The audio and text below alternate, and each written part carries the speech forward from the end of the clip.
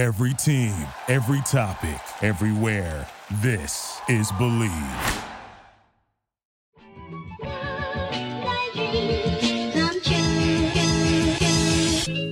Welcome into the JMU Sports News Podcast. My name is Jack Fitzpatrick. Bennett Conlon will be jumping on the podcast with women's golf coach Tommy Baker here in just a couple of minutes. The JMU Sports News Podcast is presented by Bet Online.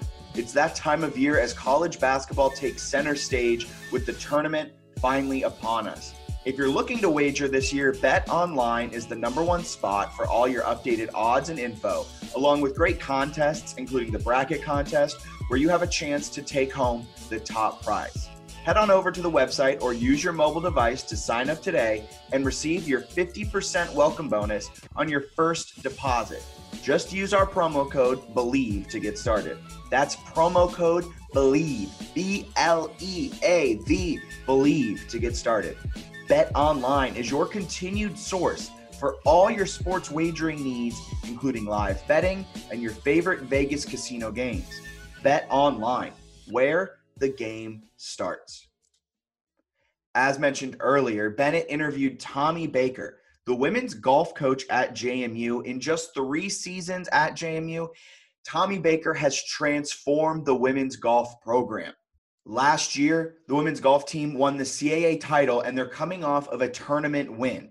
Bennett spoke to Tommy about coming to JMU, last year's fantastic run, and the future of the program now that JMU is leaving the Colonial Athletic Association.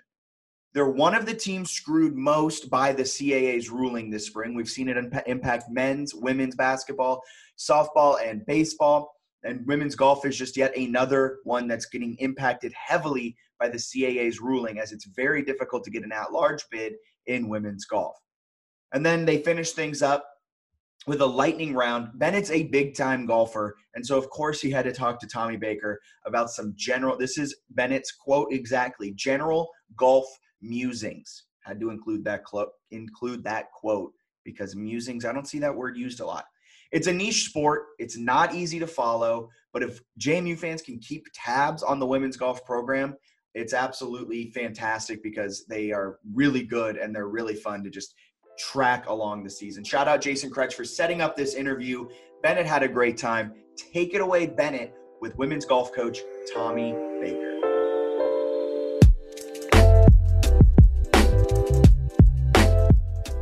We're welcoming in now Tommy Baker, the head coach of JMU Women's Golf, someone we've talked about having on for a while, and it took a while for us to actually make the request, but we have Tommy on. So Tommy, thanks so much for joining us.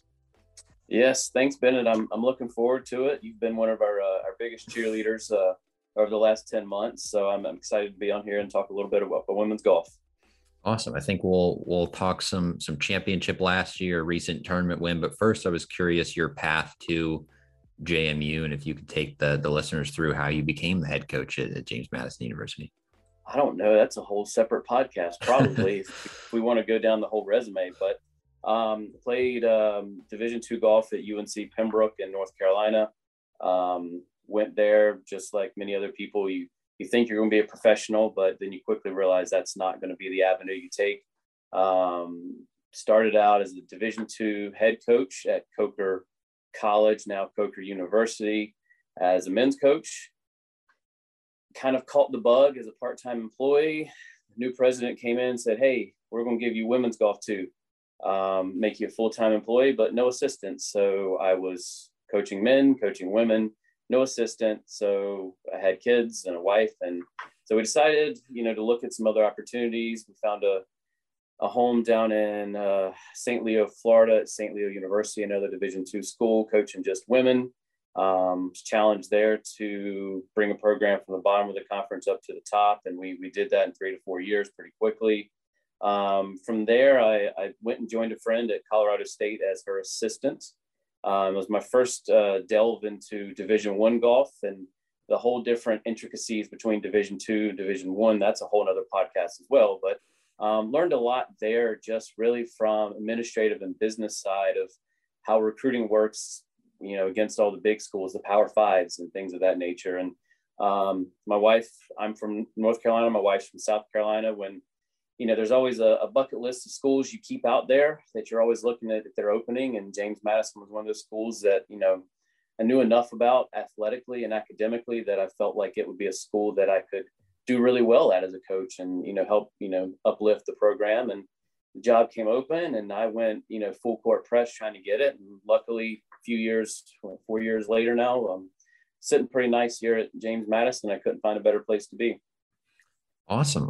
That's certainly quite the journey to get to this point. What was it like when you come to JMU, you take over a program that you're trying to build up and sort of as you're building up, the pandemic hits and then you have to manage that while also managing a program where you're trying to get to the top of the conference? Yeah, I mean, year one, it was a learning curve. I think we came in probably about a 311, 312 stroke average, something definitely outside of the norm that I'm used to from my time at Colorado State and other Division II schools, but it was a balancing act. And I wish I could say I came in and flipped a switch and snapped my fingers and everything was great. But it was when you're changing culture, changing chemistry, changing just the team environment and philosophy, it takes time. I wish, there's all these coaches who say, yeah, I can change culture in a week, but that's not true. Like, culture changes day to day, changes week to week, changes year to year based off your roster makeup. And I had to adapt a little bit to their learning styles. And, we were successful year one. We had 2 wins to start the spring, both match play events, so definitely different. But we did have success. We set records then. And every year from there, we set more and broke more records as we've progressed. But, year 2, you think, you've got a couple, freshmen coming in. At that time, it was Anna Siros and Kendall Turner. And, you had a couple returners in the lineup from Kate Owens, Carly Livers, and Lauren Comages at the time. And you're thinking, all right, we're going to make some headway here. We've got a lot of talent. And, next thing we know, we're plugging along. We're setting some records. We're doing well. We're having some good finishes. And we fly out to Hawaii of all places. And, when we're out there trying to, have a tournament, do the business approach, try to relax a little bit on spring break, the world kind of ends. COVID comes about and we didn't really know what to expect. I'm talking to the team. We're in Hawaii. We're 6-8 hours behind everything that's happening. So we're waking up and NCAA tournaments being canceled, the NBA's being canceled. And it's, we're all kind of at a loss. And it was a tough pill to swallow, but, at that point it was, 2 weeks, flatten the curve. We're going to move through. So I went with my team and met with them and said, hey, we're going to, luckily we finished that tournament, but we were supposed to fly to Houston, I believe, right from Hawaii. And so that tournament got canceled while we were still trying to rearrange flights in Hawaii. And then that was, a whole nother 2-day process there. Cause I think we got stuck there an extra day. We tried to go snorkeling and all of that. But unfortunately, with COVID and everything, we had to learn how to, talk to our players more about mental health, talk to them about handling adversity. And unfortunately, as coaches, we've gotten really good at that conversation. But at the same time, it's, teaching them that good days don't last and bad days don't last. And, everything evolves around the state of equilibrium. And if we can just process and tackle what's right in front of us, we're going to move forward. And I think we're better for that process that we went through. And when adversity strikes on the golf course, we seem to handle it a lot better than, when we first got here. Yeah, that makes sense. Certainly good life advice and good golf advice as well. Kind of carries over to both. Take me through the CAA championship winning team. That's such a young group that was able to accomplish that after everything that was going on in the pandemic. Was that something you expected going in? Were you surprised at how well that group clicked? Definitely surprised. Like you always see, I think, as coaches, you always see the natural talent, the natural ability, but you never know how it's going to gel. And unfortunately, through the COVID, through all the protocols, the fall semester was canceled. As a coach at that time, I lost my assistant coach at that point. So I was doing it by myself. I didn't have any help. So me and the men's coach and Carter Shevins, we were going back and forth on a daily basis, trying to, maneuver this path. We have no idea what we're doing, and literally operating on a hour by hour basis. And the fall semester was wild. We had 4 freshmen, 4 upperclassmen, I believe it was at that time, and that was a challenge in itself, bringing in 4 new freshmen. And there was some learning curves getting into the culture and having them all kind of follow along with what we're trying to build instead of trying to do their own thing. That was a struggle a little bit, but come February, I'm very optimistic. We had some weather challenges to start out, but we go to Mercer, and all the talent I saw, all the hope and promise quickly, went into the trash can. We finished dead last by the largest margin I've ever been a part of. And I didn't really know what to say. And it's one of those moments like, the players, I could tell they were dejected. And, I knew no one was trying to play that poorly. But as a coach, you start questioning everything you've done. Like, is this process going to work? Do I need to reinvent the wheel? But we had a good team meeting that, I think within the next day or two from that. And, it was a very open dialogue between myself and the players and myself. And, we challenged each and every one. The players challenged me. I challenged the players. We all held each other to that. And after that meeting, I felt really optimistic, extremely optimistic. And, after that process, we go to UNC Wilmington, set records there. I think we shoot 11 under par, and you start to see the ball rolling and the players buying in, and they're realizing, oh, we can do this, through all the adversity, the, weekly testing and whatnot. But as far as the championship, it was that final day, I was running around like a headless chicken. I didn't know what was going on because, I'm one coach, 5 players, and live scoring was a little slow. And it was, I'm running around trying to figure out what to do. And, I didn't have an assistant coach to kind of help me kind of calm my thoughts a little bit, but it was definitely fun to watch the roller coaster of the COVID year, from finishing dead last. And, I told the players after that championship, if we wouldn't have finished dead last, I don't know if this championship would have ever happened, because the amount of buy-in that happened in that team meeting after Mercer, I couldn't put into words. Wow. No, that's a really cool story. I was interested too, and you kind of alluded to it, but what is it like being a golf coach on a match where you've got players on different holes doing different things? You're trying to juggle that responsibility. Also, what's it like to work with players who might have individual swing coaches at home or something like that? How do you manage what they want to do on the golf course with kind of how it fits into your team? Oh man, that's a soapbox there. We can, I think as far as coaching, with an assistant, I think you tackle it, you kind of break down, like right now, for instance, my assistant goes with the 5s and 4s, and I split 3-2-1s. That's kind of how we send things out right now. During the COVID year, I was in a cart. I would check in with the 5 player. I would stay there until the 4 player came through, stay there until the 3, until they all came through. Then I'd drive up again, find the 5 player. And that was the only way I knew how to, try to help them throughout that process without leaving 4 people by themselves for too long. So that's kind of how we balance that work ethic or that work distribution. But as far as, swing coaches and private instructors, I think to be a golf coach, you have to know you might be a second or third set of eyes. I'm happy to be their primary swing coach. I'm also fine with being their secondary swing coach. And for me, it's probably more work on myself and my assistant, but we try to have open communication, open dialogue with swing coaches. So we know the verbiage they're using to teach what is clearly working. Someone they've been working with for 4, 5, 6 years. I could be telling them the same exact thing in a different verbiage, and it just not click. So if I have open dialogue with their swing coaches, we can shoot a quick video message. I shoot a video of Kate Owens, sent it to her swing coach. He texts me right back, and I think you kind of have to stay humble. I started at 24, head coaching. Knew nothing really about. I was kind of a field player, natural type of player who just kind of saw ball, hit ball. That's how I was as a player. So I've become more technical as I've gotten more exposed to more golf swings and all of that. But I think starting out very humbly as a coach, you quickly learn you might be primary, secondary, or even a third set of third option for these players, and being okay with that, but also having that open dialogue with their swing coaches. Makes a ton of sense. You mentioned the championship last season. We talked about that this year. I guess in the fall, you probably started the fall season. Then at some point you get the CAA news and all that's going on there. How do you handle that with your team? You mentioned adversity. That's certainly probably a pretty big chunk, especially after winning the title last year. Yeah, you definitely always want to defend your championship. Like, you never want to lose that opportunity.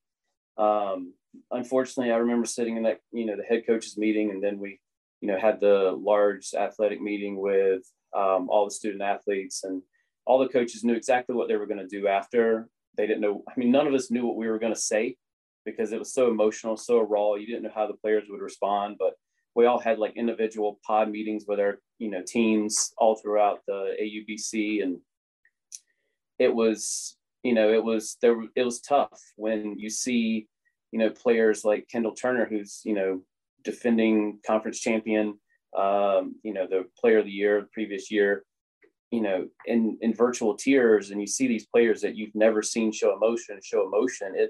It's tough as a coach to have that conversation because, like I said earlier, unfortunately, we've had to do this too much. And, thankfully, you let them kind of sit on the news for a few weeks to a month. And, we had more conversation with the CAA, and, they're going to allow us to play as individuals, not as a team. So where the individual can still get the AQ to play at NCAA regionals if we don't get it as a team, or an at-large bid, I should say. But, it was pretty raw emotion, and, it was heartfelt. And, told them it's not fair, and none of us deserve this. None of us deserve what's happening to us. But unfortunately, like I told them in COVID, in life, you can't control what's happening to you. All you can do is how you control how you react to what's happening. And what do you do next? It's not about what you're doing. It's about what you're going to do next in the situation. And, luckily, this team's tough. Their mental fortitude is, second to none amongst the teams I've ever coached. And like I've told you before, when adversity strikes, they seem to step up. Yeah, and they stepped up, I guess, earlier this week with the tournament victory. It went down to the wire with East Carolina. I was following along on Golf Stat, which is not quite following along because you're getting, live scores every like 5 holes or whatever. But it seemed like it was maybe going East Carolina's way. It did not at the end. So what was that finish like for you as a coach and to pick up that win as a team? How nice was that coming down the home stretch? I mean, that was, whether we finished first or second, that was the most enjoyable round of coaching I've had in 14 years, without a doubt. Definitely helps that, our coaching staff here at JMU and their coaching staff at East Carolina, we've been close friends for a long time. We've recruited together, we've played against each other, and and I believe the assistant at East Carolina used to be the assistant at Mississippi State, where my assistant played. So there's that kind of dynamic. So, we're friends out there, but obviously we want to win. So that was always a cool experience in that. Starting out, it was a heavyweight matchup. East Carolina came out swinging fast and furious. I think Oda, their number one player, had 3 or 4 birdies in her first 3 or 4 holes. And you're looking at this like, man, East Carolina came to play. Made the turn probably about 4, 5, 6 down. Kendall Turner was Kendall Turner, just went on a barrage, about 4 straight birdies at one point, shoots a 666. Amelia Williams, crazy thing about everything with her winning, I congratulated her on the 18th hole, and she thought she had lost. She thought she lost by 2 shots. She had no idea, completely naive to the surroundings. She's just out there playing golf, and that encapsulates Amelia Williams, where she's just out there doing what she has to do and completely quieting all the noise around her. And we didn't know, because like you said, Golf Stat wasn't like live scoring by any stretch. It was a little slow. I think, it was probably about a 30-minute wait to really figure out who won. So we're all trying to, East Carolina coaching staff's trying to find their players. We're trying to find our players, get scorecards. And the only thing at that point we knew was Amelia had won. And I pulled the players, together, and I, talked to them about, how proud as a coaching staff we were of how they performed. We played great. East Carolina played exceptionally well. So, I talked to them about the difference between getting beat and losing. And, if they shoot, 7, 8 under and beat us by 1, and we shoot, 2 or 3 under and lose by 1, we didn't necessarily lose it. We just got beat because someone, unlike other sports, we can't control what they're doing. Mm-hmm. And if they go out there and, shoot 64 and we shoot 66, we played great, but we just didn't play great enough. And I talked to them about that, how to handle that situation if that situation did arise. But fortunately, it didn't. Fortunately, we came out with a win, and it was one of the more special wins, because I grew up probably 30 minutes from River Landing in itself. So it was kind of like a little homecoming reunion for me. And it was definitely a memorable, hopefully more than once in a lifetime experience. That's awesome. Yeah, that's quite the experience. So are you on, you mentioned looking at live scoring on rounds. Are you also on Golf Stat checking? Where do you get the data? I try not to. Mm-hmm. Most times I check about every 9 holes, just because if I live and breathe by hitting refresh, I'm going to stress myself out immensely. I will admit I was on it more than I've ever been on it in a really long time, since probably the conference championship last year, the final round. Because, both situations, we're looking at a team victory, we're looking at individual victory, and I have to weigh the balance out of where do I go? Who do I help? Like, do I stay with Amelia? And, clearly Kendall was doing just fine. Like, I just kind of let her do her thing at that point.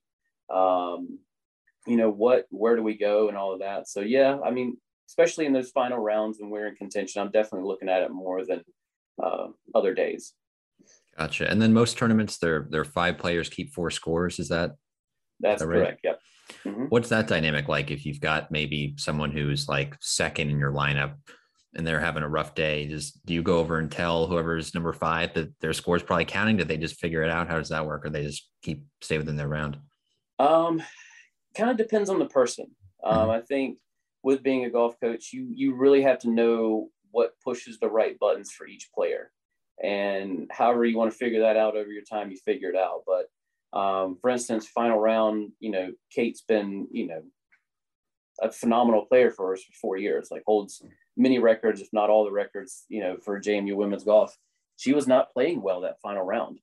And there was at one point I went to her and, I think I went to help her and she apologized. And at that point I knew, she let her guard down. And I said, "Hey, Kate, your teammates got your back today.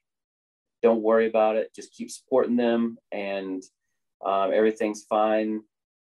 Your teammates have your back. You've had their back for 4 years. Now it's their turn to have your back." And, testament to her, she was the first one to congratulate Amelia Williams after the round, even though she had one of her worst rounds in college. Credit to Kendall Turner when she turned in her bogey-free 66. She didn't say anything about her scorecard. All she did was ask, did Amelia win? And I think that's kind of a testament to the culture we've created here and that dynamic and that piece. That's awesome. And 2 tournaments left, I think, this season, if I'm not mistaken, and maybe some postseason after that, depending on rankings and all that stuff. What's sort of next on the horizon and your expectations for the rest of the year? Well, I've given them a couple of days off to be kind of relaxed, go home maybe for a couple of days, come back, see the swing coach. And then we start getting ready for Chattanooga. We'll be down there. I think tournament starts maybe the 26th, 27th of March. Same lineup. We're going to keep the lineup of Amelia, Kendall, Kate, Tatum, and Carly. And, it's tough to really change the lineup after a win. And, we've been fortunate all year to, have the depth to flip-flop. And I think we had 4 or 5 different lineups this year. And, we haven't really finished much outside the top 5 all year. So that speaks to the depth and the how well the players get along outside of the golf course in itself. But 2 tournaments left. We got Chattanooga, and then after that we go East Carolina. So we're playing 2 tournaments actually within about an 8-9 day window, and both the fields are phenomenal. There's 21 teams at Chattanooga and about 14 at East Carolina, and you've got teams from the Big 10, Big 12, ACC, you name it, they're there. So the opportunity for us to really go out there and perform well, it's there. Definitely help the strength of schedule with receiving a potential at-large bid. So the ball's in our court now, and it's just up to us to see what we're going to do with it. Awesome. I did want to talk a little Sunbelt, depending on, I guess, how much you've looked into things like that, the future of JMU women's golf. What do you know about that league and how it might, I guess, set up JMU in the future? Sunbelt, I think just like all the other sports within that conference, they're elite. When you've got, schools such as, Coastal Carolina, Conway, Myrtle Beach area, they're going to be good in golf. They're just defending champions, great program, great coach. You got Texas State, which once again, down near Austin, San Marcos, incredible place to play golf and all of that. You've got great programs there. You've got Georgia Southern, you've got South Alabama, you've got Troy. And now you're going to be bringing in ODU, Southern Miss, and Marshall in itself. And, like with the CAA, we've got 3 or 4 teams that compete every year. But I think with the Sun Belt, it's going to be 6 to 8 teams. So just the depth, the top heavy depth it's going to make it more challenging, but at the same time, it makes it more rewarding when you pull it off. And, I'm looking forward to the opportunity to play some different courses, to play some different tournaments. And, I believe, I'm not sure how long the conference tournament's down in Florida, but I'll never complain about playing a conference championship down in Daytona Beach. Fair enough. All right. I'll get you a quick rapid fire round and then I will let you go. But got to ask you about your golf game a little bit. You mentioned playing a good bit and things like that. So favorite course that you've ever played? I always buck the trend. I'm not going to go with the popular ones, but Tuscaloosa down in Eatonton, Georgia. Why is that the favorite? I think it's one of the first Core Crenshaw designs, who redid Pinehurst No. 2 and a lot of other famous golf courses. I think it was such a unique golf course, kind of the first golf course that brought links, European, Scottish style courses to the United States. And it's down in Georgia, so the weather's good, and the pollen can be a little bad, but it definitely, if I could pick a course just to go play that I've played on, obviously there's courses like Southern Hills and Nebraska that I'd love to play but never got that chance. But Tuscaloosa is definitely a unique course and fun, enjoyable, and you can play it for a tournament or you can play it for a casual round. Awesome. Sounds like you might have just answered my next one. I was going to ask course that you haven't played that's on the bucket list. Is it Southern Hills? Is there another one? Well, let me think. I got to think about this one.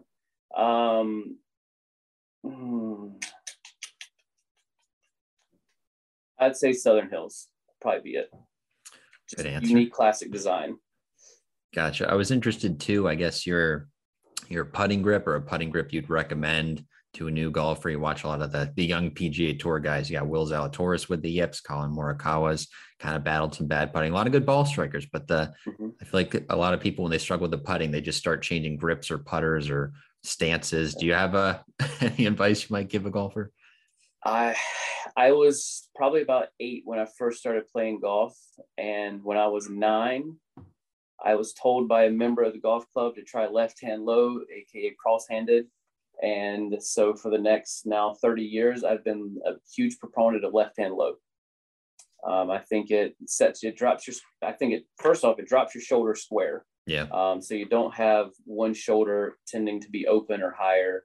And I think, if you're switching to it, I think 8 feet and in, you're going to notice right away, ball's going to roll a whole lot better off the club face right down the line.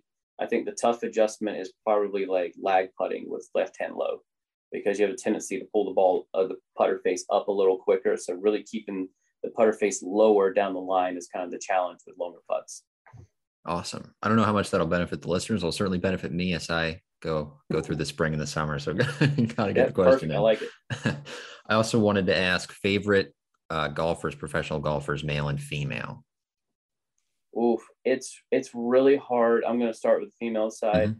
Really hard not to love like a Lydia Ko, Nelly Korda. I think Lydia Ko is probably my favorite just because she did it so nonchalantly, just, won the majors with a big smile, always has a smile on her face, plays incredible golf. And I think kind of the young gun would be a Nelly Korda though. That makes men's side, I'm going classic, old school Adam Scott. It's a perfect swing. Can't complain about that. Sweater choices are a little questionable, but the Browns got to go. That's fair. Favorite piece of advice, golf advice, that you've either given out or received in your career? I think it's one I received from my swing coach, and my players are probably sick and tired of me saying it. And I think I may have mentioned it earlier, but it's not about what you've done. It's about what you're going to do. So if you just made a birdie or you just made a bogey, none of that matters when you step up on the second tee box, because it's in the past. And I think if you can focus on what you're doing right in that moment, you're going to be a better golfer for it. Awesome. 3 questions left. So I want to know favorite club, go-to club, somebody gives it to you, you got to hit a good shot. You can pull any club from the bag. What is it? 7-iron. 7-iron. Trusty 7-iron. 7-iron. That's all I hit on the driving range, and that's pretty much all I hit now on the driving range. So fair enough. Draw or fade? You got to hit one shot, Shay. Where are you going with? Fade all day. I know that once again I bucked the trend, but I'm going fade all day. You teach that one to your players? I know some of the younger players, you'll see they do that and can stop it in greens a little faster nowadays with how some of the courses are set up, or just these young guns don't want to hit a fade. They want to hit it as far and as high with as big of a draw as humanly possible.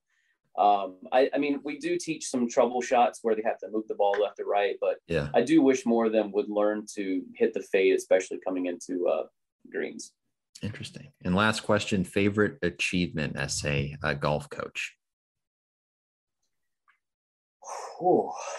I mean, maybe hopefully this isn't too soon, but I'm going to say winning the conference championship last year, when you're not expected to win it coming in and you're down by, I mean, what were we down? 16 shots going into the final round, and we ended up winning by 4.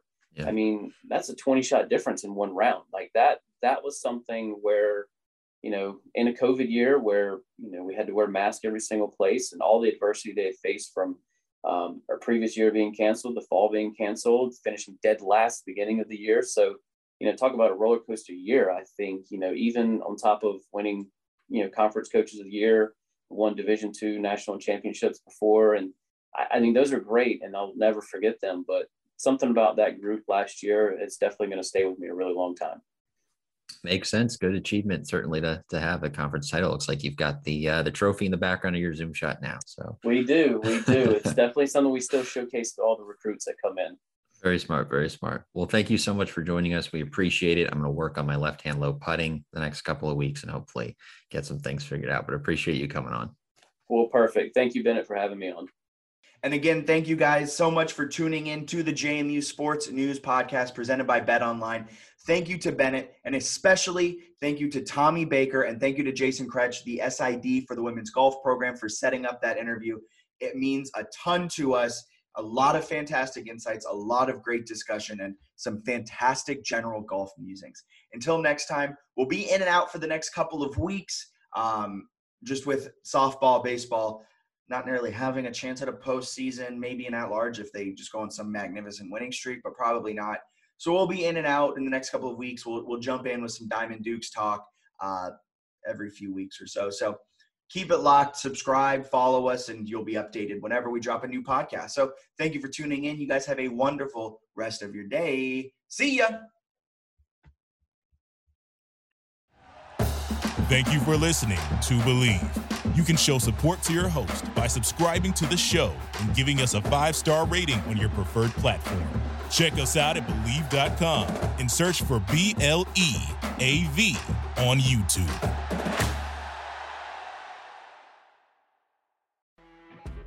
You know when you're listening to a true crime story that has an unbelievable plot twist that makes you stop in your tracks?